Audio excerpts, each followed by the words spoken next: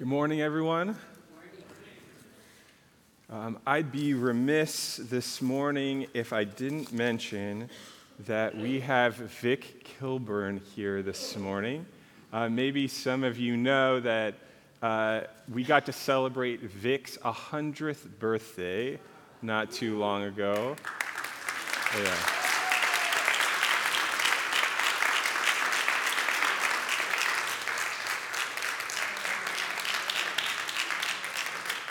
And we're so glad he made it, and we know the reason why he made it is because today is Memorial Day.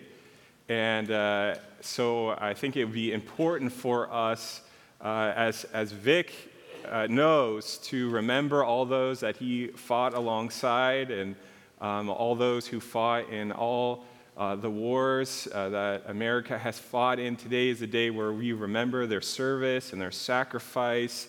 And so we just want to say, Vic, thank you for your service, and also we pray your comfort for those that you're mourning today, and for all those here who have loved ones who served, who lost loved ones. We just want to say we see you, we acknowledge you, and we thank you for your service and your sacrifice for those that you lost. So you want to clap one more time?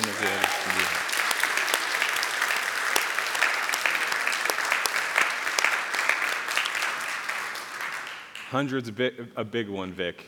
Yeah, we know it, right? And we saw you got the whole life story on display. It's really incredible. So make sure to just tell Vic congratulations and thank you and all that good stuff.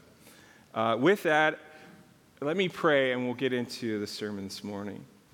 Lord Jesus, I pray that you would be with us, Lord, to continue to reveal yourself to us. I thank you for the worship that we've had and the prayers and the ways in which you are moving in our midst. And I pray that as we look to your word, Lord, that you would speak your truth, that you would give wisdom and guidance and hope, that you would also just show us as your disciples what you would want from us. Show us how to be your people and to hold on to what we know is true and loving and good. And we pray that you would just give a supernatural sense that you are with us to give us your peace and hope and comfort. In your precious and holy name we pray, Lord Jesus. Amen. You can either follow along on the screen or in your pew Bible. We're going to be in John chapter 17 this morning. We are continuing in what's known as Eastertide this morning, and that is a time after Easter where the church reflects on joy. And I'm going to read to you, this is one of our text meditations on joy that is from the church lectionary. And this is John 17, starting at verse 20. My prayer is not for them alone. I also pray for those who will believe in me through their message, that all of them may be one. Father, just as you are in me and I am in you, may they also be in us, so that the world may believe that you have sent me. I have given them the glory that you gave me, that they may be one as we are one, I in them and you in me, so that they may be brought to complete unity. Then the world will know that you sent me and have loved them even as you have loved me. Father, I want those you have given me to be with me where I am, and to see my glory, the glory that you have given me because you have loved me before the creation of the world. Righteous Father, though the world does not know you, I know you, and they know that you have sent me. I have made you known to them, and will continue to make you known in order that the love that you have for me may be in them, and that I myself may be in them. A couple of points just to get us going here from the text. This is what's known as Jesus' high priestly prayer. This is a prayer that he prayed both for his disciples and then for the world. And you can see here that Jesus' heart in this prayer for us is that we would find unity, that we would find the unity that is present between God the Father and God the Son and the Holy Spirit, this Trinitarian unity, this way in which by mutual love and affection, the Trinity has a community. And through Jesus' prayer, he's praying that we too would be able to join in this type of unity. Maybe as we read these words this morning, it feels as though they may be at a distance. That this prayer for love and unity feels distant from what we've seen over the last week. And the story of the Bible bears witness to the painful reality, in fact, of just living and existing in the world. In fact, in the earliest pages of the Bible, there's a story, the first story of two brothers in the whole Bible, ends in senseless murder. Escalating hate and violence result from that. This is a result of the fall, moving into the story of what it means to live in the world and to be human. And of course, the tragic shooting at Robb Elementary School in Uvalde, Texas, is wicked beyond words, and we feel the pain of that. We sense this evil. And our hearts ache. Our hearts ache and our spirits groan for mothers and for fathers and for, of course, the children. And we come together as a church to ask the question then, what is the Christian response? What do we do in response to such evil? And I know I had that prayer in my heart this whole week. And I'm sure many of you did as well. And as I was praying, when I don't know the answer, I ask Jesus what the answer to this question is. And one of the scriptures that through prayer I felt was brought to me was a scripture that comes in Jesus' first sermon and is actually his sermon text from Isaiah 61, which is this line where Isaiah is speaking of the coming Messiah, and he says the character of the coming Messiah will be one who binds up the brokenhearted. That the character of who Jesus is and his purposes in the world are that he is the one who shows us how to bind up the brokenhearted. And so we set our text, this prayer for unity, against the backdrop of what it means to actually reflect on true unity, true earned unity, as we walk this earth together that is full of tragedy.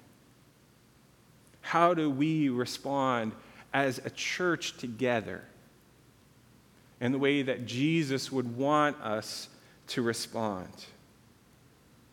One of the ways I've been really thinking about this is a teaching from a pastor and writer, theologian named Ian Cron. As he defines what love is, one of the ways that he does it is he talks about the primary posture of love is cruciformed, meaning that as Jesus was on the cross, cruciformed, open-armed, as was so beautifully put in the Now In quote that we read, open-handed, that somehow love demands this vulnerable openness this total extension of the human heart, this outpouring of the human heart. And Jesus, as he defines lust, shows us that it is cruciformed, meaning that the pain, the grief, the loss, the sorrow is cruciformed in the extended, vulnerable heart of Jesus. And so one of the things we can think about as we talk about unity this morning is to talk about how, as Christians, we're unified in our grief. This is an important posture that the Scriptures tell us is part of our journey together from the beginning to the end of Scripture. The whole sweep of Scripture shows us that one of the things that we do as followers of Jesus is get together and share our grief with one another. We don't isolate. We don't assume that our pain is only for us. But we're invited to share our pain with God and with one another.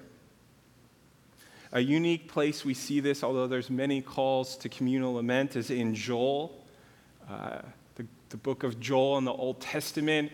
It's a time they think was between Ezra and Nehemiah, where there was a rebuilding project going on because Jerusalem had fallen and the walls were in ruins. And so Joel sets out to describe the heart of the people as they grieve, and actually the heart of God to call them into communal grief.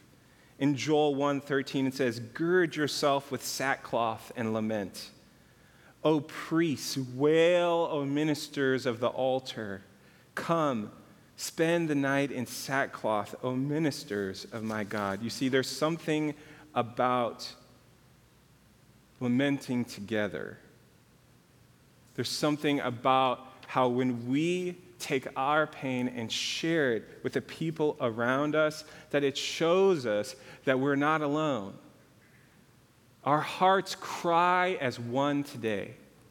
There's nobody here who hears of a shooting and whose heart isn't grieved to the core.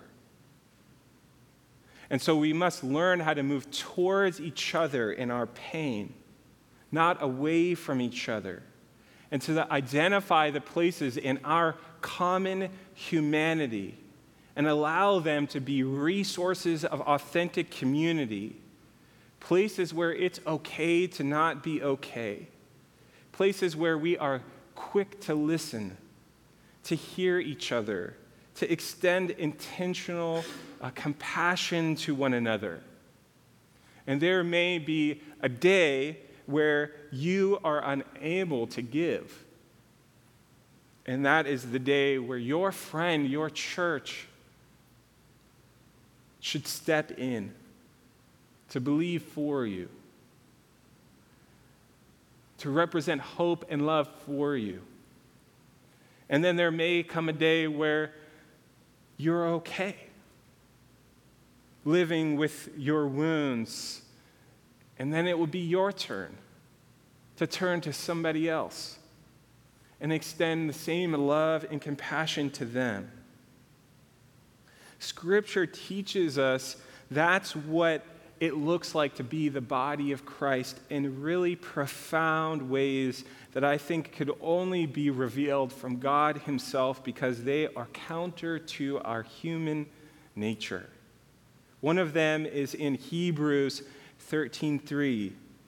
It says this, "Continue to remember those in prison as if you were together with them in prison, and those who are mistreated as if yourselves were suffering." You see, this is a picture of the persecuted church, and it's saying that the people in prison, those who are suffering acutely, that the entire body of Christ should suffer with them in this way. We know that we're connected.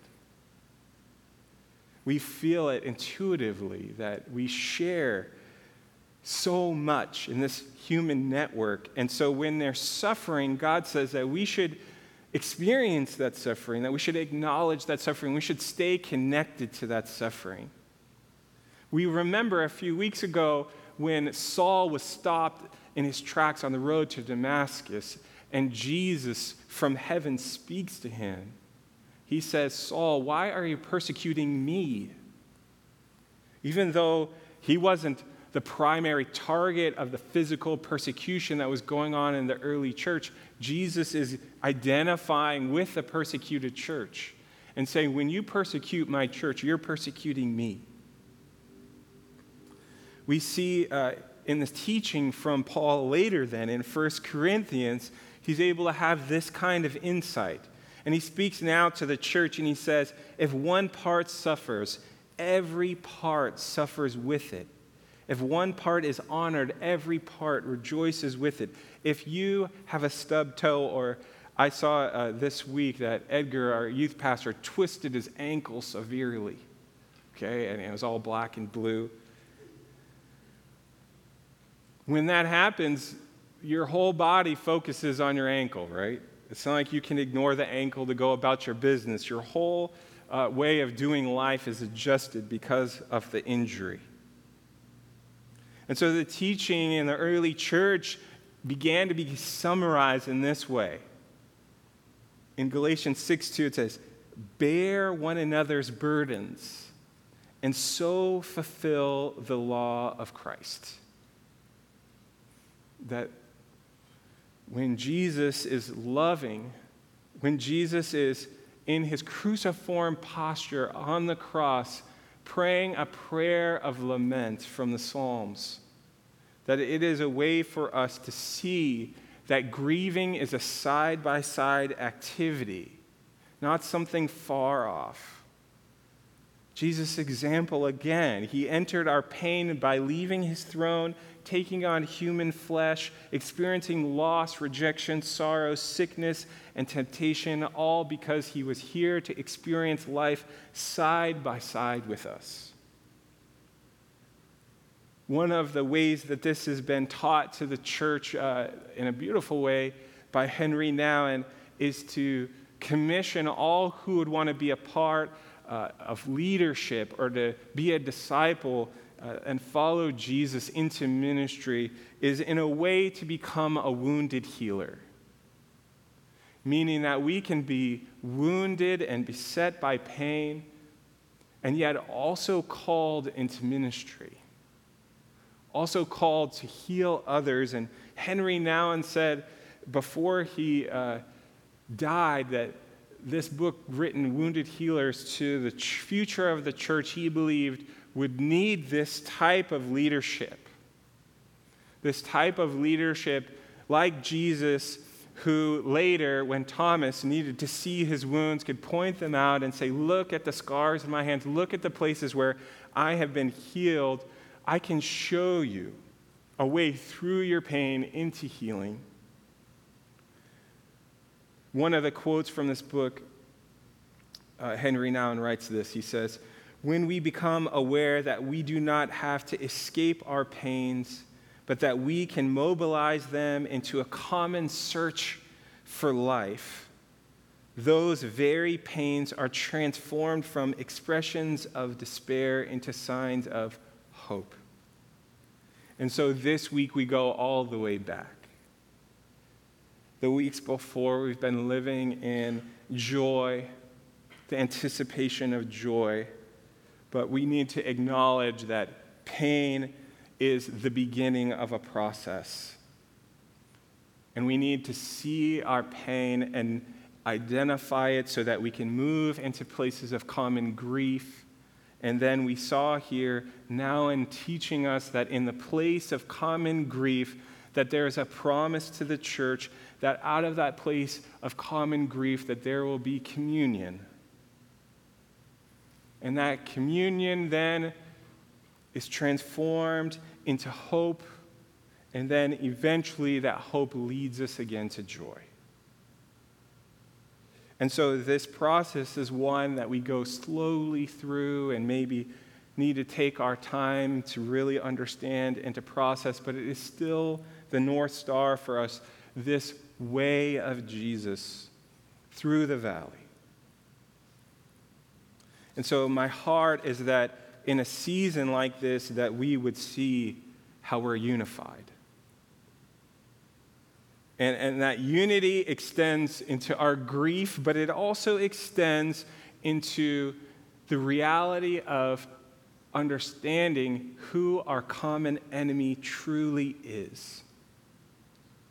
When we look upon what happened this week in Texas, the human heart only has one definition, one word that could summarize what happened there: evil. People within the church and people without the church have only this language to name what happened there. And so it's important for us to understand and be sober-minded and realize exactly what our human experience is so that we're not naive, so that we can understand exactly what we're dealing with, and we can help the world to understand what we're dealing with, and we can keep the definition of what evil is defined biblically so that people are understanding, even in the midst of a dark time, what we are called to do and what we are facing. Ephesians 6:12, you know it. It says this: "For our struggle is not against flesh and blood, but against the rulers, against the authorities, against the powers of this dark world, and against the spiritual forces of evil in the heavenly realms." A sick culture creates a sick soul, and the copycat nature of these tragedies is a call for us to offer examples of another way, to pay attention to our precious young people, to do everything we can to represent who Jesus is and a healed soul, a soul that can experience all that life throws at it, but ultimately can still worship and declare in faith without reason or understanding that we will not let the darkness win, but we will always continue to be a people of the light. And if we can do that together, then what we can become as we explore unity then is unified as an alternative community, unified as a symbol of hope in a world that is hurting. 1 Peter 2:11 says, "Dear friends, I urge you as foreigners and exiles to abstain from sinful desires which wage war against your soul. Live such good lives among the pagans that, though they accuse you of doing wrong, they may see your good deeds and glorify God on the day that he visits us." This is what we do here. This is why we do what we do. And I pray that we can summon the spirit of unity, because what unity does is it calls us forward, recognizing that there is a lot of different perspectives, different backgrounds, but the call is to lay aside the small things that are inconsequential for the sake of the big things that matter so much. And so we can learn to row together, because we need to be strong and row against the tide. And so we look to these definitions of love that call us forward in humility to say, we don't have all the answers. We turn to God, and yet we see this way of our Lord and Savior, and we are willing to walk in it for our sake, but also for the sake of our precious young people that need a world of blessing instead of curses. And so I'm going to invite you to grab a card. I had one, but hopefully you got one when you came in. Raise that up for me. And I want you to find if you don't have something to write with, find something to write with if you can. There should be something in the front pew. And I just want you to write out a lament. Whatever you heard in the scripture today, or whatever you heard in our worship from the Lord, whatever cry is on your heart, would you take a moment and put that down, and we'll do some communal lament together as we just write out a prayer. And then the invitation is, after the service, when you're walking out, that you just clip that up in the back. As you can see, the first service has already done that. So you take a minute, just write out a prayer of lament.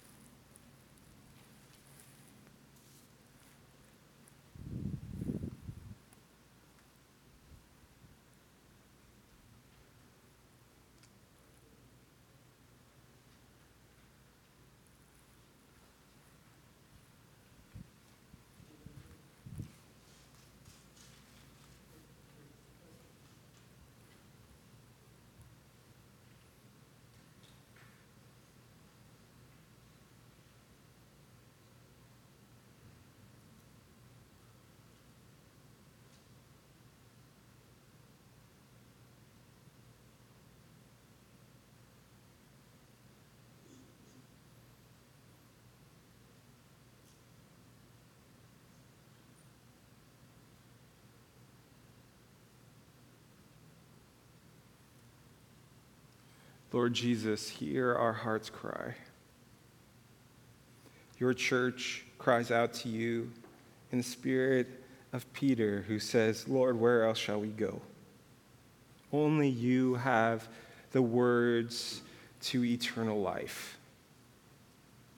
And so I pray that you would help us to turn our hearts to you. Lord, you taught us that we can come to you if we're weary or heavy laden.